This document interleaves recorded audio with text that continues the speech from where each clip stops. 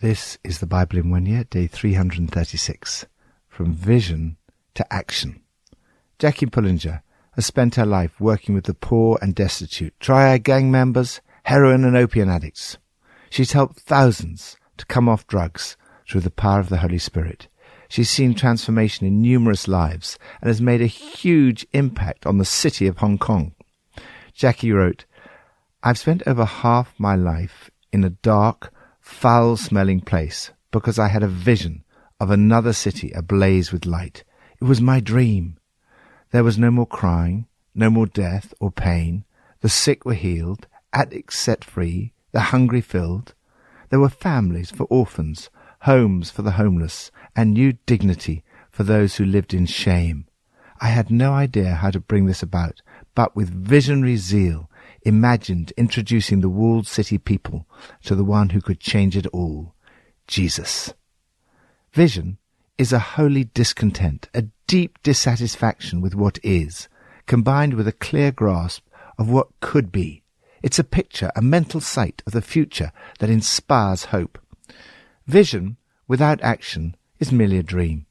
Action without vision is a nightmare. But vision combined with action can change the world. Proverbs 29. The bloodthirsty hate a person of integrity and seek to kill the upright. Fools give full vent to their rage, but the wise bring calm in the end. If a ruler listens to lies, all his officials become wicked. The poor and the oppressor have this in common: the Lord gives sight to the eyes of both. If a king judges the poor with fairness, his throne will be established forever. A rod and a reprimand impart wisdom, but a child left undisciplined disgraces its mother. When the wicked thrive, so does sin, but the righteous will see their downfall. Discipline your children, and they will give you peace. They will bring you the delights you desire.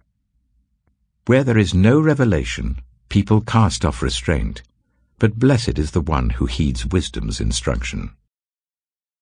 The importance of vision.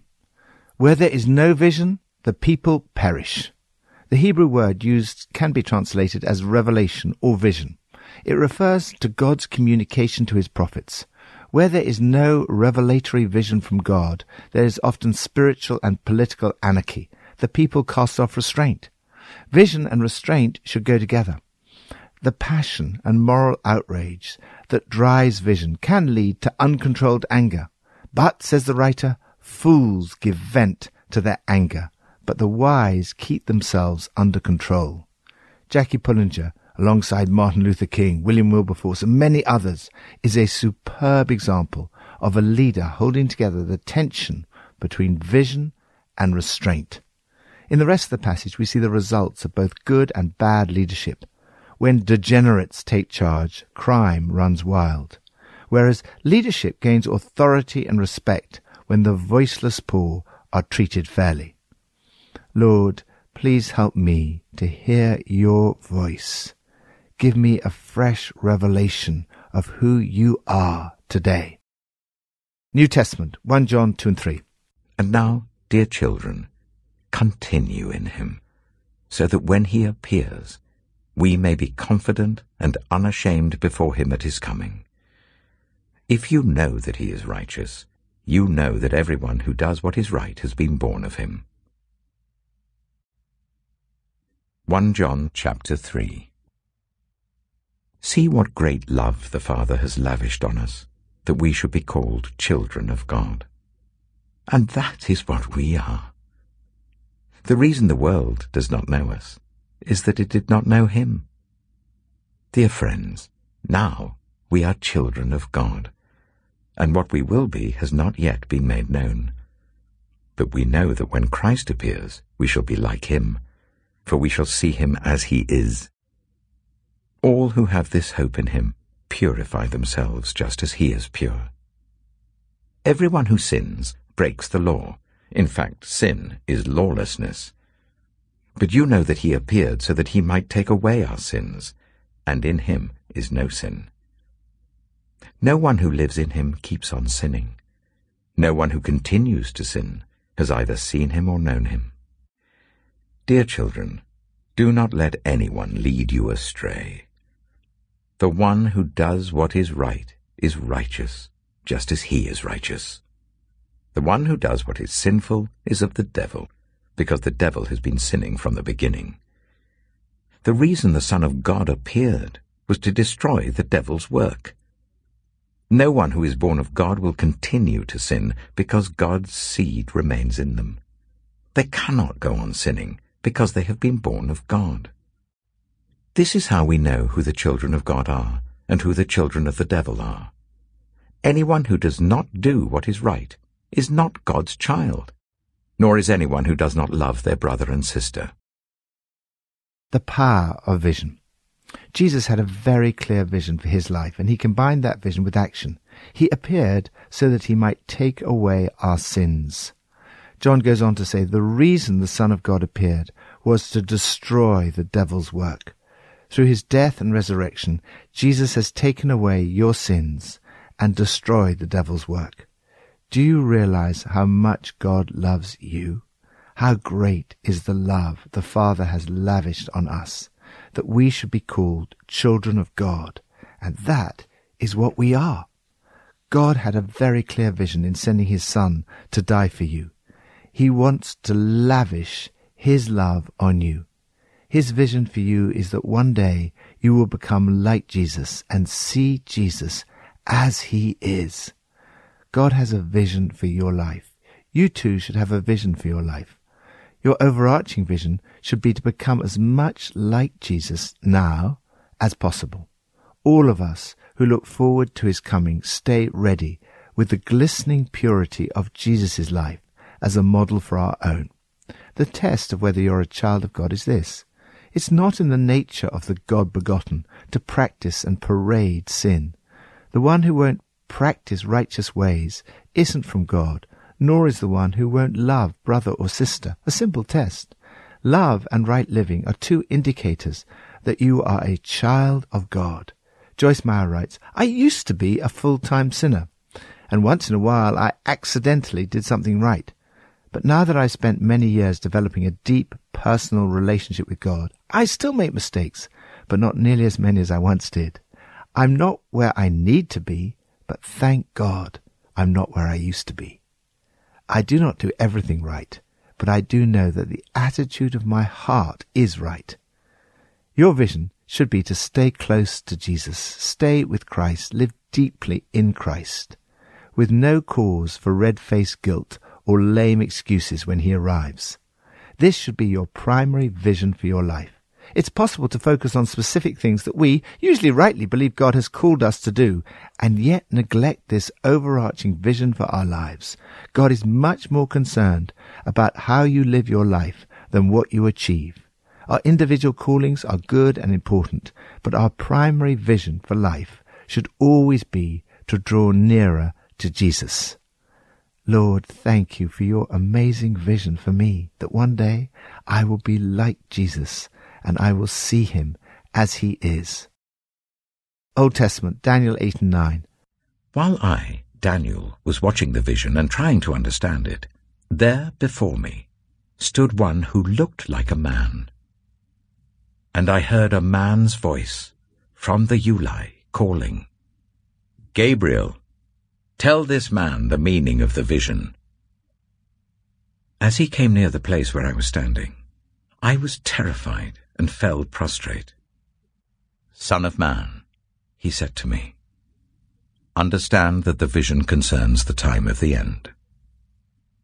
While he was speaking to me, I was in a deep sleep with my face to the ground. Then he touched me and raised me to my feet.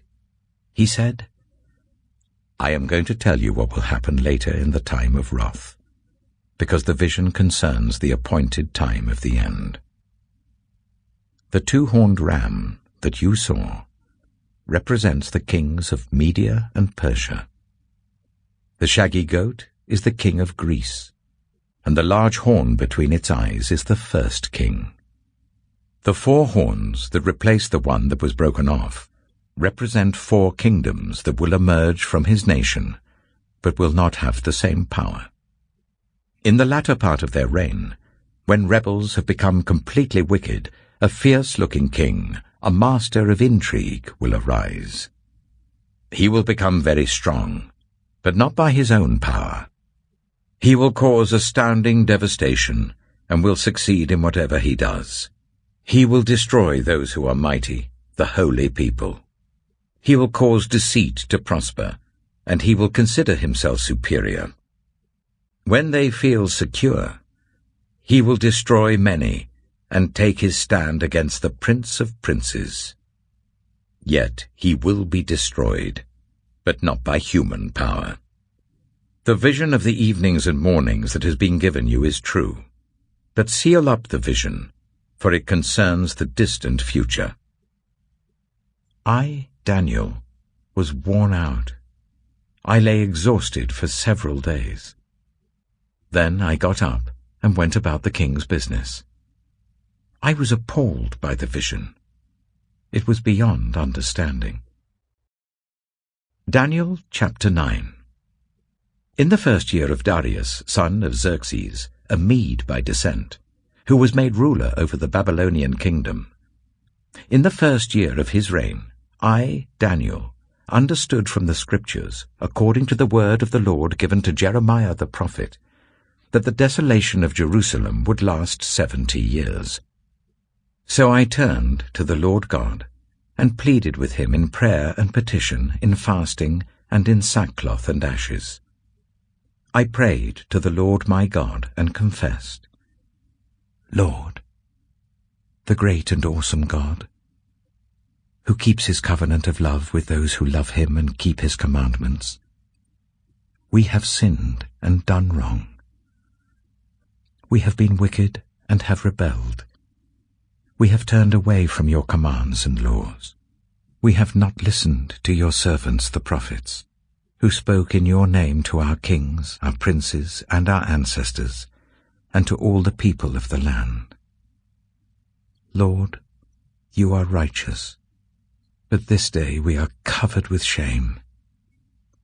The people of Judah and the inhabitants of Jerusalem and all Israel, both near and far, in all the countries where you have scattered us because of our unfaithfulness to you.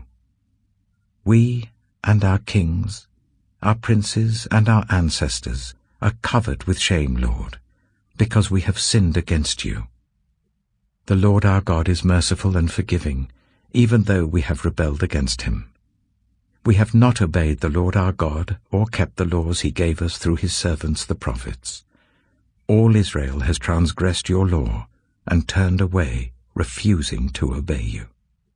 Therefore, the curses and sworn judgments written in the law of Moses, the servant of God, have been poured out on us because we have sinned against you. You have fulfilled the word spoken against us and against our rulers by bringing on us great disaster.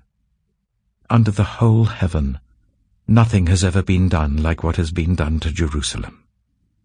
Just as it is written in the law of Moses, all this disaster has come on us.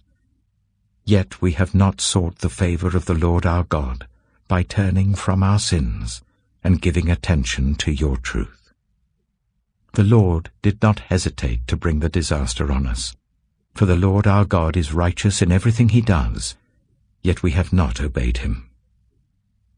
Now, Lord our God, who brought your people out of Egypt with a mighty hand, and who made for yourself a name that endures to this day, we have sinned. We have done wrong. Lord, in keeping with all your righteous acts, turn away your anger and your wrath from Jerusalem, your city, your holy hill. Our sins and the iniquities of our ancestors have made Jerusalem and your people an object of scorn to all those around us. Now, our God, hear the prayers and petitions of your servant.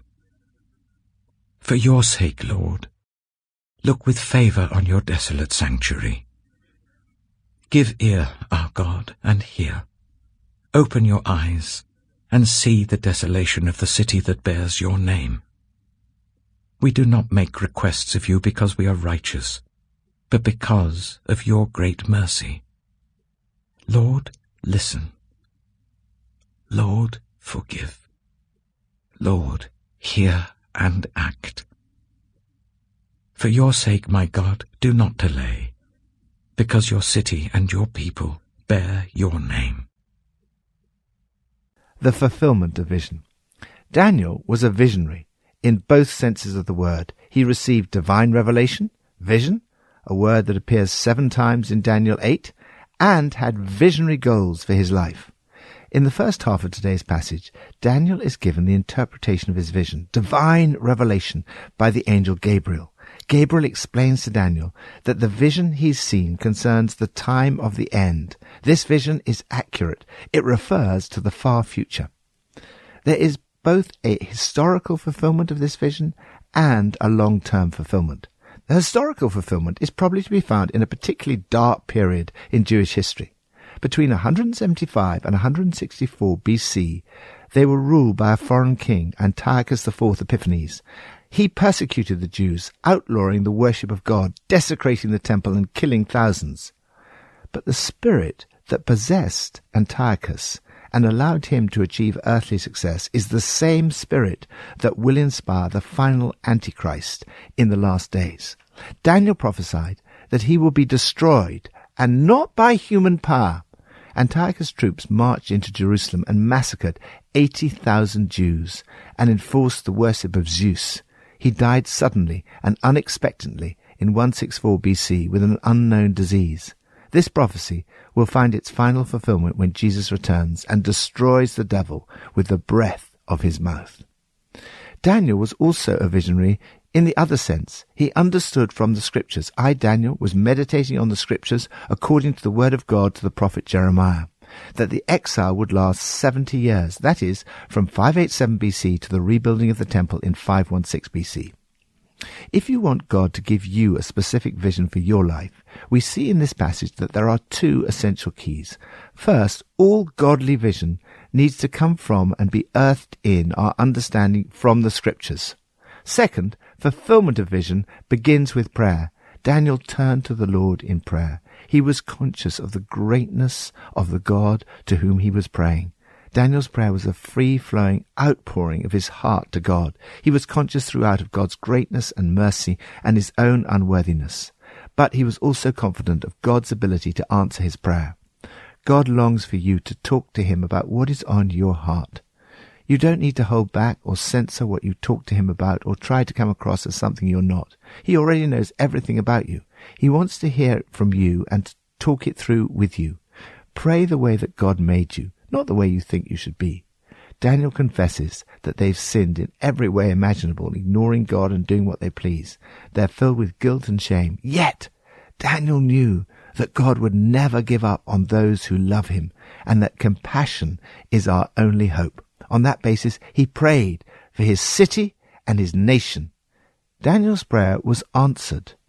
You too can cry out to God for your city and nation and believe that God will answer your prayers and fulfill the vision he gives you. Lord, give me a vision for my city and my nation.